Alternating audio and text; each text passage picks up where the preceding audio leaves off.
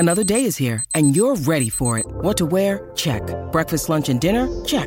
Planning for what's next and how to save for it? That's where Bank of America can help. For your financial to-dos, Bank of America has experts ready to help get you closer to your goals. Get started at one of our local financial centers or 24/7 in our mobile banking app. Find a location near you at bankofamerica.com/talktous. What would you like the power to do? Mobile banking requires downloading the app and is only available for select devices. Message and data rates may apply. Bank of America N.A., member FDIC. One of the episodes of this podcast we have enjoyed recording the most was eavesdropping on New York-based Julien's Auctions, as they valued pieces of memorabilia brought into the Beatles Story Museum by members of the public. Many of those items were auctioned by Julien's, and some were actually bought by the Beatles Story, where they were placed on display ready for the attraction reopening its doors after the coronavirus lockdown. General Manager Mary Chadwick and Marketing Manager Diane Glover gave us a sneak preview. I'm Ellen Kerwin. And I'm Laura Davis, and this is Beatles City.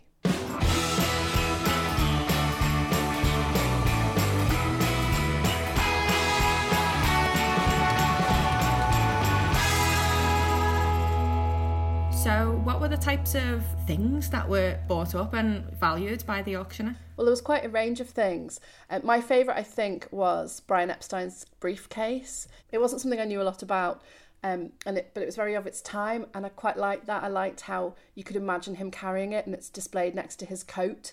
There's no sort of photograph of his head above the coat or anything, and yet it's just so like, it just looks exactly like Brian Epstein. And then it turned out there was a really interesting story behind the briefcase, which was that apparently his boyfriend had actually stolen it and had held it to ransom, but they made up and he did return it. There were some contents inside the briefcase that Brian didn't want anybody to see, so we have to just let our imaginations run away with us for that one. And what was it like to walk around at the museum, as it was closed? It was really strange. I haven't ever been there when it wasn't open to the public, so there's always been a lot of people speaking all different languages. I think their main demographic are international students. So to just have a private tour was really quite a treat.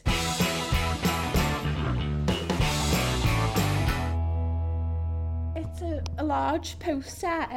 Obviously, it's mostly in English and German, so it says Bravo. I can't speak German, so I'm not going to go into it. It's a black and white image of the Beatles, early days, obviously, the rock and roll years. So, we just feel it's a nice piece to add to our Hamburg section. They look like they've already got their sort of famous haircut. Yeah, they look like they've already been tidied up a little bit by Astrid, didn't she? She'd done a lot of work on them and about the look and how they looked, because they were a little bit rough looking, weren't they, when they arrived in Hamburg, and she took them under her wing and created what we say is the early look of the Beatles. Yeah. Brilliant. Great. So for people who don't know, the Beatles Story is actually underground, very like a cavern. Yes, because obviously we're in the Royal Albert Dock, so the building lends itself to that archways of like the cavern days and stuff like that. So for us, the building adds to the whole atmosphere of the exhibition. So it helps us create some of the sets that we're going to talk about today. Right.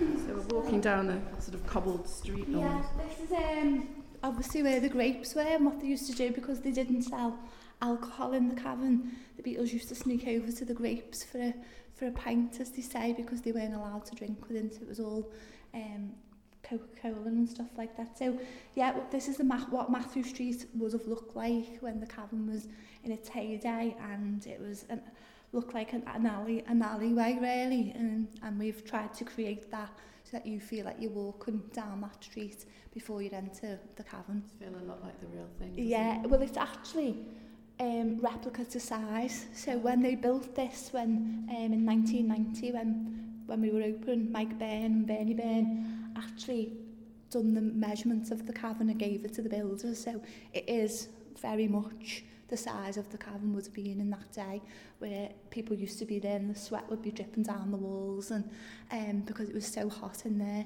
So yeah, it is, and we tried to make it as what it looked like, so you can get a feel of that. So it's completely dark when people come in? It's not. It's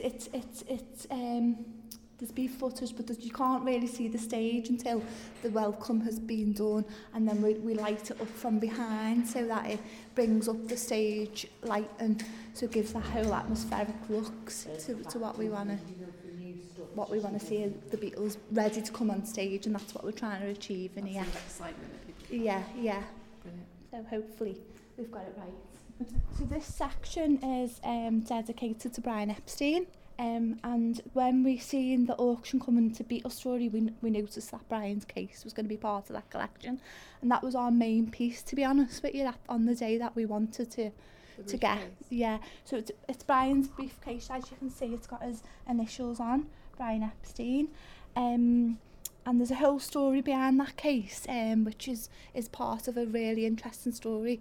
At the time, it was stolen by his boyfriend and kept as ransom, and there was items in there that they're not in there now at this day, but we've bought that, and that was the focus of that day, and we secured that piece on the day, which was amazing because we did think it could go overseas or something, even though we do try and get it back.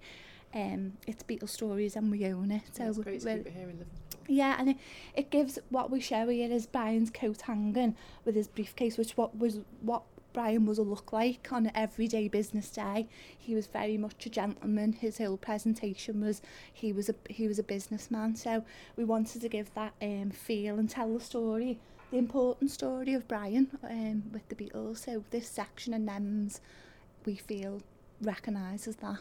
It's interesting that even without a photograph of him, you can see it's him. Yeah, you can see it's him, and that's why when we seen the coat and we wanted something in here, that was our initial purchase, and that was about 2 years ago now.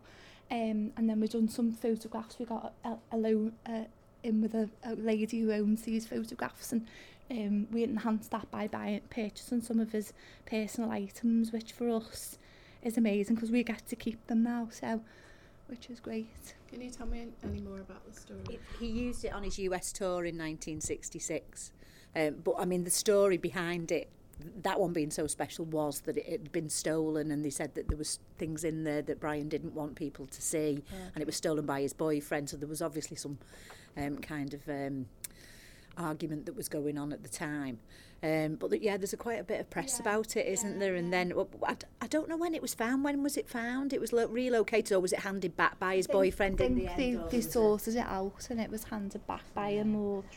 Yeah, it's really interesting. And we didn't really know the story behind it, and when we wanted to purchase it, it was purely to enhance this section. That's what we find interesting all the time, because we have a lot of lenders who we do contracts with, don't we, on 2-3 year basis, and longer as well. So we get some really nice pieces that come through from that. But then sometimes we will purchase our own pieces.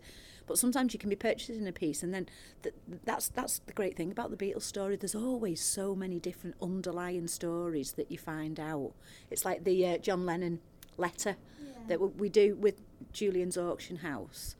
Based in LA, they do a lot of the sale of Ringo stuff, and they get Beatles memorabilia all the time, and then let us know so we can have a look and see if it's something we want to purchase. If it's above our budget, then they'll negotiate with the buyer of it and say, what are you doing with this fabulous John Lennon piano? And they'll say, well, I'm just going to stick it up in my loft and everything. They'll say, well, why don't you put it on display at the Beatles Story? You've got all these people from all over the world who want to come back to Liverpool as the birthplace of the Beatles.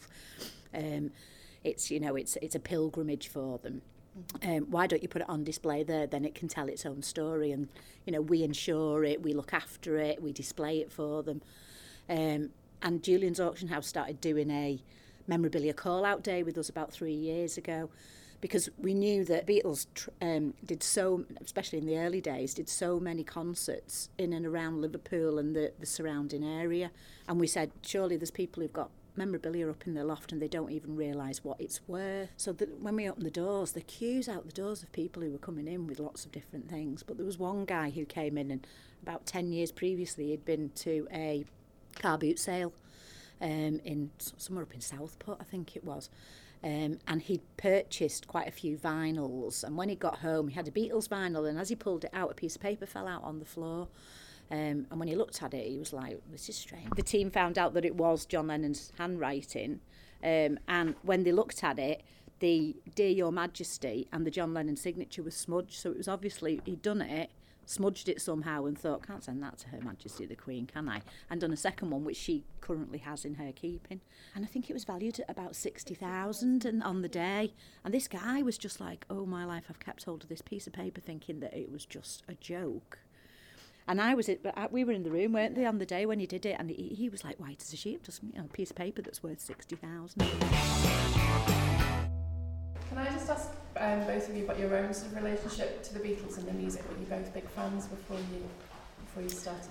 Well, I was born in the city centre, so my background in music was probably Irish music. I knew of the Beatles, a lot of my family. Two of my uncles worked on the door in the Cavern, so I've always had a connection to the Beatles, oddly. Not You worked at the Cavern as well? Yeah, and I've worked at the Cavern when I started my career in tourism. It was with Cavern City Tours, so I feel like I've always had a connection, and that's starting from being born in the city and always being proud of who they are, and when you go away or you talk about them. And for me, I've been here 26 years. When I go away and say I work at the Beatles Story, they're like, oh my God, what an amazing job. And it is. I loved the early music. I loved all the rock and roll.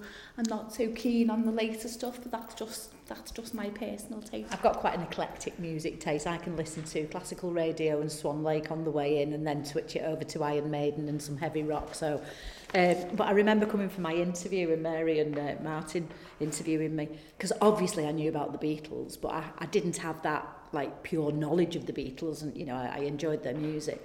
But Martin asking me like what I knew about the Beatles and was I a Beatles fan, and I said, well, I'm not too sure you need a Beatles fan here. You're asking somebody to come and do the marketing. I said, and I can do marketing. I said, the product I will learn about, and boy have I learnt about the products. Like, I've been here now 6 years, and the steepest learning curve. But what I love about it is the people that you meet here. When you sat in the cafe talking to Julia Bird, who's John Lennon's sister, and she's telling you these stories of John, and every single person who comes through this door has got a story about the Beatles. Everybody's grandfather went to a place where they knew the Beatles, or everyone has a story about it, and that's what I love. And the passion of people, I can massively hook into.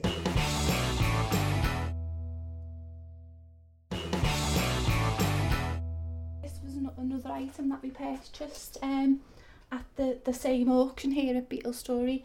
It's a Rare Hard Day's Night vinyl signed on the front cover by all Beatles, which was very rare because the Beatles didn't really like to sign records, and not on the front either. They normally done it on the back or whatever. So another one that we actually love, which is our help notes, which is George Martin help notes, and I've got a lovely story around this because we had George Martin's wife come and visit, who told us information about the piece that we didn't know either, on a visit to Di. No, she came in to have a look around, and then we took her down and we said, we've got George Martin's help notes, we've got your husband's help notes. And when she was looking at it, she went, oh yeah, there's my handwriting. So we were like, we thought it was all George's handwriting on there. So she said, no, I was there on the day. She said, when he was writing it, she said he'd been talking to me and saying, oh, will you just write this down? And it's only when we looked really closely at it, we were like, oh yeah, you could tell it was two different handwriting on it. This one is the Hello Little Girl. Shellac, really it is. This was another auction, not here. It was on valued at £30,000, so we went up with our little credit card and we were outbid on the day, quite a lot, to be honest. It was completely out of our budget. There was a lot of people in the room, a lot of people on the phones and stuff like that. So the guy in the room, I spotted him and I just went over and asked him what he was going to do with the piece and invited him to Liverpool. He's not from the city, and we've got it on loan here today. So they call it the record that launched the Beatles because it was the acetate that Brian produced and handed over to George Martin that basically got the record contract signed for them. But what's interesting, you've got Brian's writing on the front and he actually spells hello wrong. So he's put hello little girl on it. But he's obviously, on the day, I think that he'd gone down to the London studio to get it made as quickly as possible and then get it over to George Martin. We never sort of professed to be a museum as such. Yes, we have these great pieces of memorabilia, But we're unique in the fact that what we want to do is tell the story of the world's greatest band, but take people back in time to those places. So as they're walking through with their audio guides and, you know, listening to it in 12 different languages, so we're catering for all our internationals, they're actually living that story, you know, rather than just going to a museum and looking at a piece and reading about it. It's actually, you know, as you walk through, you're like, okay, now I'm in the cabin, now I'm in the White Room. And that, you know, that's always our plan, is to be unique in that way, to be more than a museum, really, to be an immersive attraction. Every year we've been celebrating the 50th anniversary, so last year it was Abbey Road, the year before that it was Sgt. Pepper, Beatles in India, and we've had a new exhibit for every year. Now we're going into, obviously, the breakup and the solo years, so we'll be concentrating on the solo pods. We started off with Ringo and we'll be looking at other ones as well. The Ringo section now. Yeah. So we already had Ringo's drum kit, and we've already got Ringo's drumsticks and sneakers. And his sneakers. We're always adding to like the collection of this, but because it was his 80th birthday last week, we wanted to put on something special. So Mary, you'd done that at the auction as well. Yeah, we'd at the auction with these 4 t-shirts came up as part of his personal collection.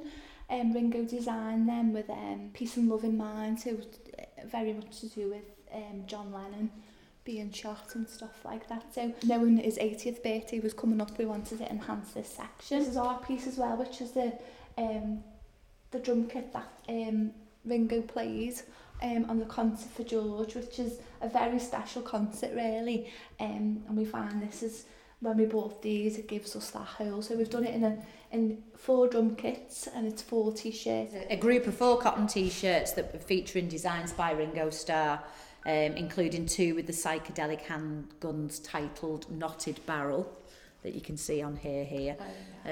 Printed and embellished with crystals on this one here.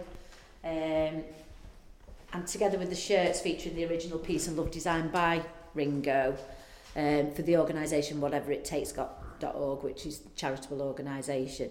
He's also been photographed performing in the crystal Knotted Barrel t-shirt during his most recent All-Star Band tour. So you can see it's been worn, can't you?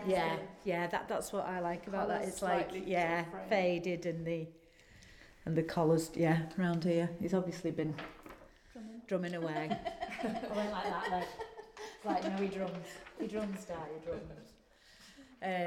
But yeah, we're always adding to the collection, and I think now, you know, because we're going on to tell the story of their solo years, we'll be very much concentrating with Darren on getting solo pieces in here, and you know, probably making some changes around here. And we've got another few key pieces that we can't talk about today coming up, but it's one major piece, I would think. And hopefully in the next couple of months we can release the detail on that, which is an exciting piece. Have you ever had Paul or Ringo through the doors?